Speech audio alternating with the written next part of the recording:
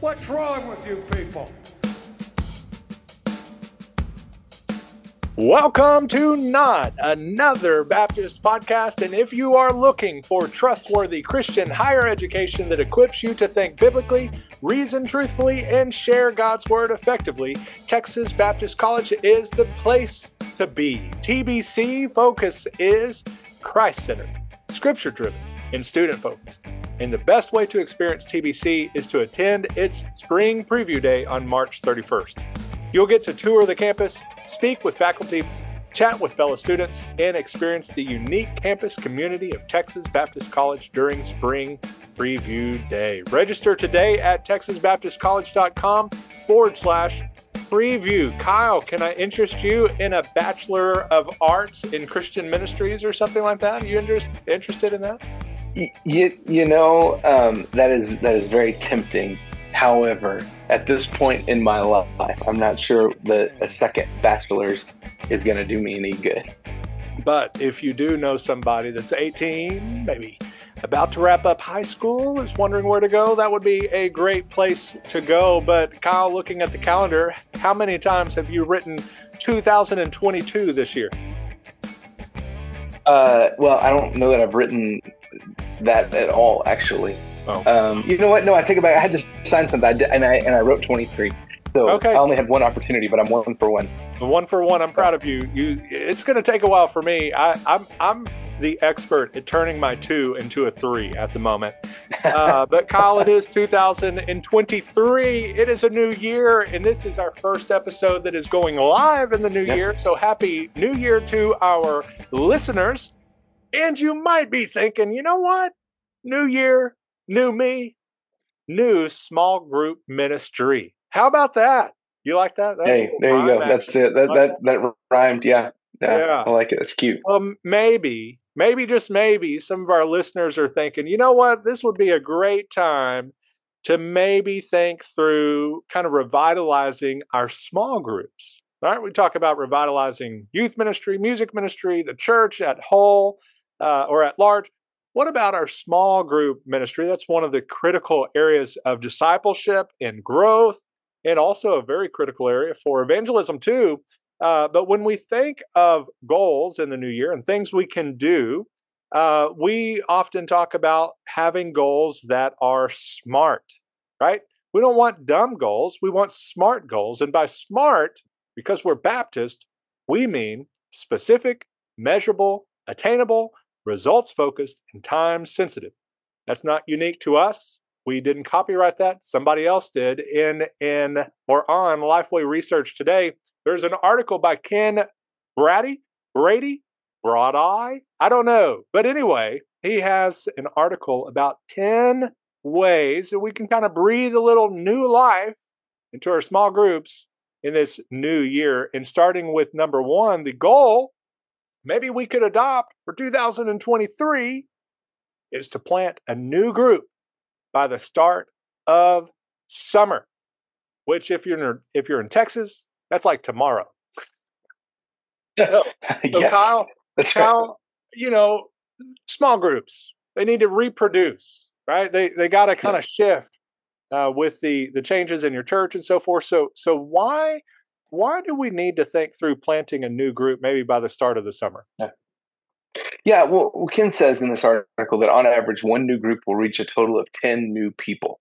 So if you want your church to reach new people, and I think every pastor who'd be listening to this, every church member who's listening to this is going to say, yes, we want our church to reach new people. Planting a new group is a good way to do that. It's a somewhat simple way. Starting a new small group typically doesn't involve a whole lot of logistics. And I would say as well, don't be afraid to think outside the box, right? So if you have a traditional Sunday school model, don't be afraid to start a small group somewhere off site. I know, somewhere maybe not on a Sunday morning. Don't be afraid to think outside the box a little bit on small groups. Because here's the thing, and church plants have pretty much figured this out because they don't have the education space. But Churches that don't have a lot of space for classrooms still typically have small groups. Where they meet in homes, in coffee shops, in pizza joints. They find a place to meet. So think outside the box, and yeah, start something.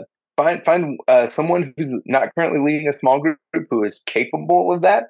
It doesn't require a demon to lead a small group, but someone that you can maybe train a little bit and coach, and don't be afraid to start something new and see what God does with it. All right. What's that line? If your church ceased to exist, would your community even notice? Is Yeah, that the line? Something like that? Well, number yes, two that is to engage in quarterly community ministry projects, right? A lot of times, even our small group, our church, everything is come here, right? Come here for small group, come here for a fellowship meal, come here for a Christmas cantata, come here for our church service.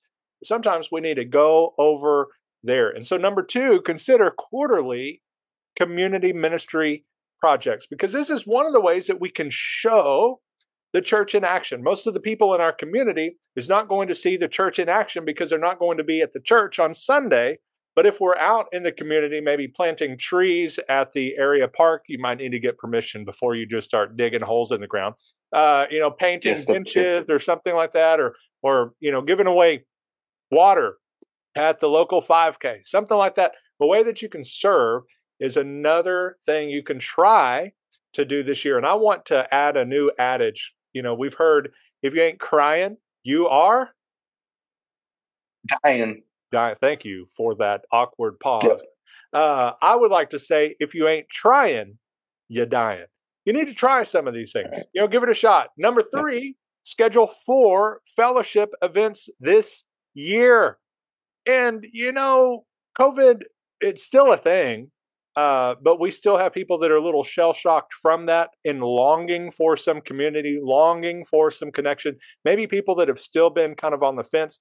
This is one of those great kind of bridge events that can maybe get people back in.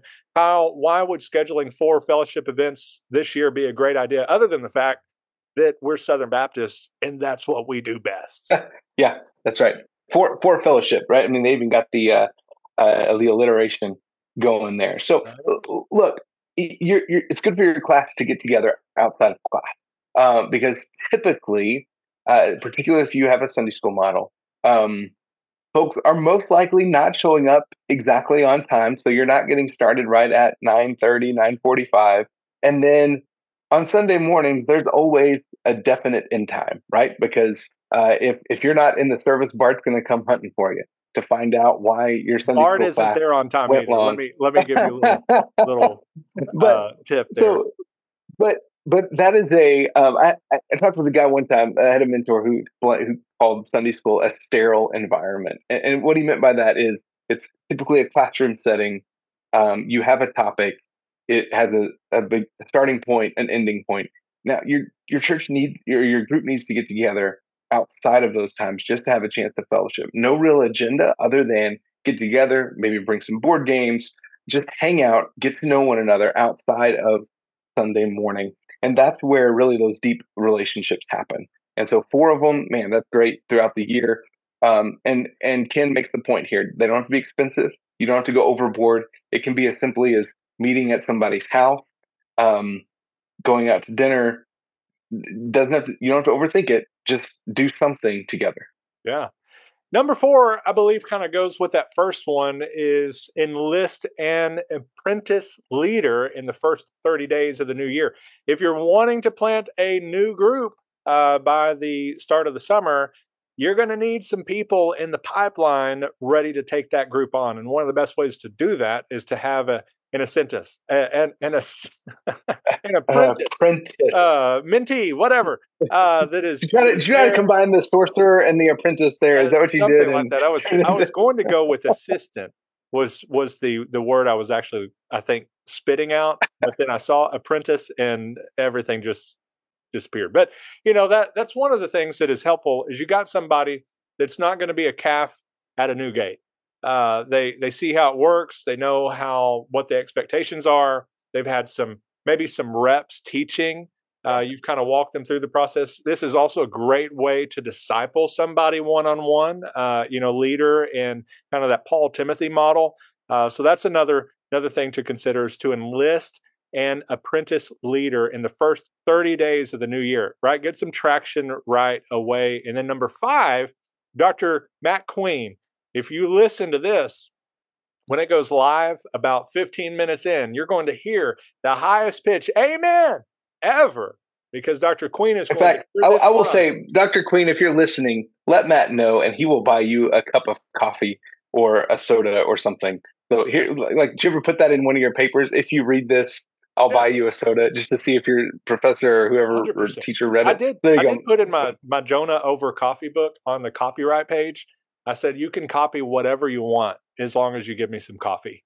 Like, I don't care. I'm not worried about this. But number 5 is to teach every group member how to share the gospel, right? How to share the gospel. And I just shared a post just a moment ago of my daughter that is using this bracelet that has the little arrow and the cross, the empty tomb, and another 2 arrows to share that he came, he died, he was buried and rose again, all of that. And she's already been sharing that at school. And so it doesn't take much. Might not even take an entire class, but maybe along the way throughout the year, have some intentionality with getting to the gospel in your classes and how to share the gospel in your classes. And then number 6, Kyle, we'll let you talk about this one. Send out at least 20% of the group members to serve in church ministries, because groups should be clearinghouses, not building storehouses, which is a money line from Ken Brady. Yeah. Why does that matter? Yeah. So a lot of times, every church that I know has a lack of volunteers for any various ministries. And that's true, Matt, of churches of 20 people. And that's true of churches of 5,000. Across the board, I've talked with pastors, ministry leaders. They all say we need more volunteers, and we have a hard time finding them. Your small groups should be sending volunteers out. Now, if it's done well, you could do that on a rotating basis, so that you're not, permanently giving up group members and saying, "Hey, we want you to go serve in this ministry, so you never get to come back to our small group again." But you could do it to where you do a rotating basis, right? But the point of a small group is not just to have these people who are indefinitely meeting together, but it's to build the church, right? To be an active part of the church, building the ministry that God has for the local church. Yes, sir. Number 7, it's not just for Pastor Appreciation Month. Bless the pastor and staff with random acts of kindness each month.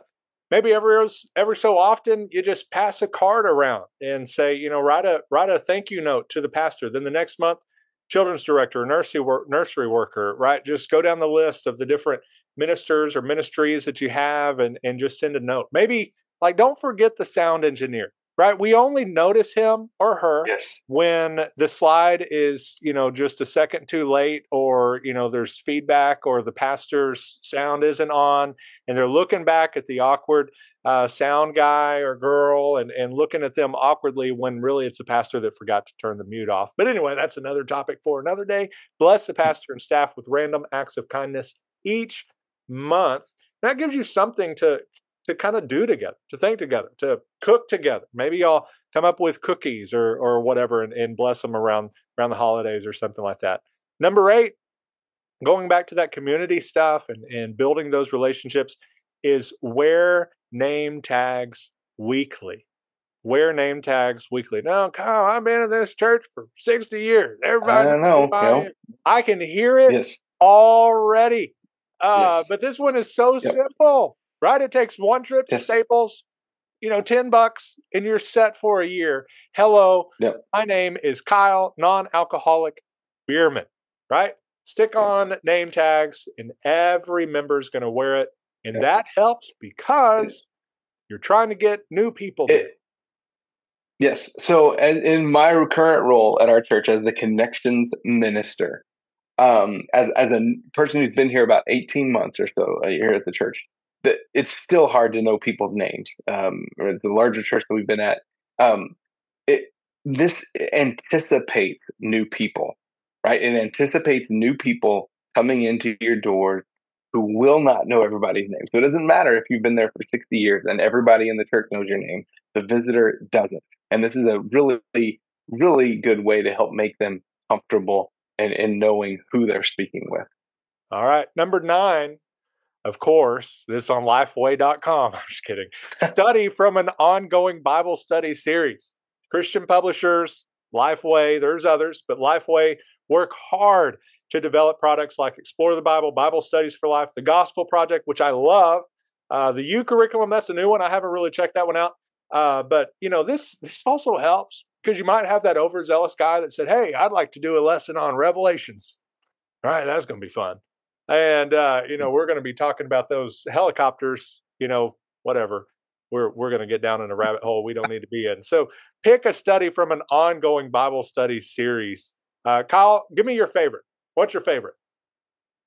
My favorite, man, use Lifeway stuff. I like the Gospel Project. Probably my favorite. It's simple. It's called the Journey series. It was done. Gosh, you put me on the spot. The pastor's name escapes me. He was out of Marietta, Oklahoma. But it's just real simple. Has some questions walking through books of the Bible.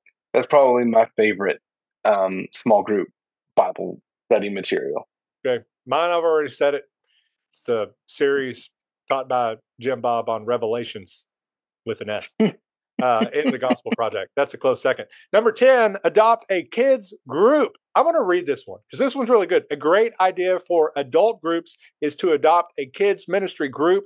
The adult group can provide substitute teacher support to the adults leading the kids group and send group members to teach the kids class once a month. So the teachers in the kids group can spend a Sunday morning reconnecting to a group of adults. And I read this and I was like, yes, thank you. Because how many of maybe our listeners that have served in kids ministry for a long time, and then they end back up in big church one day and say, "Where have you been? Like, did you move?"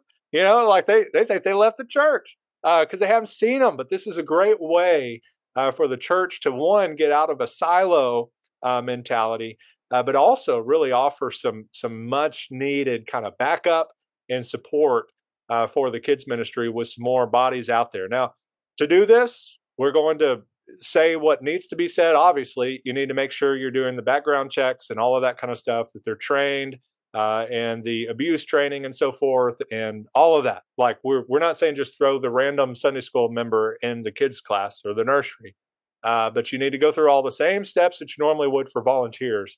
This is a great way for the church to be the church, and adults helping the kids and vice versa. It's going to be a great way. Kyle, what's another benefit of this? Yeah, again, we talked about the volunteer issue, right? If you have each group that adopts a kids ministry or a youth ministry, it solves that problem. It solves the volunteer issue. And again, this is a way that you're sending out people to serve in ministry so that you're not siloed into your small group, but you have different people getting to know kids, getting to know students, getting to know people across the church, and that will build the community of the church. All right, man. Well, pastor, church leader, Sunday school director, whoever it is that's listening to this, whether you're a small group leader or involved in small groups at all, one takeaway, even if this isn't your cup of tea, is remember goals around SMART.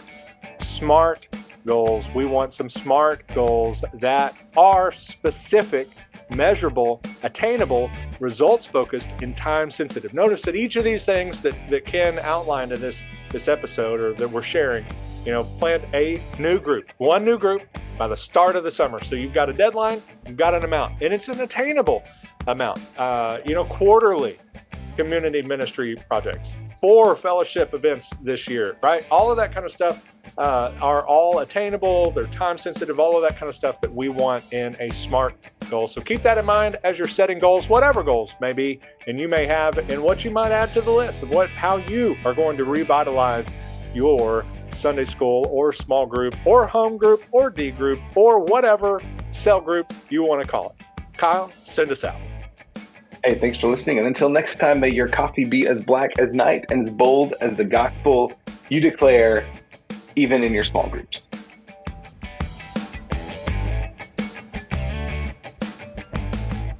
What's wrong with you people?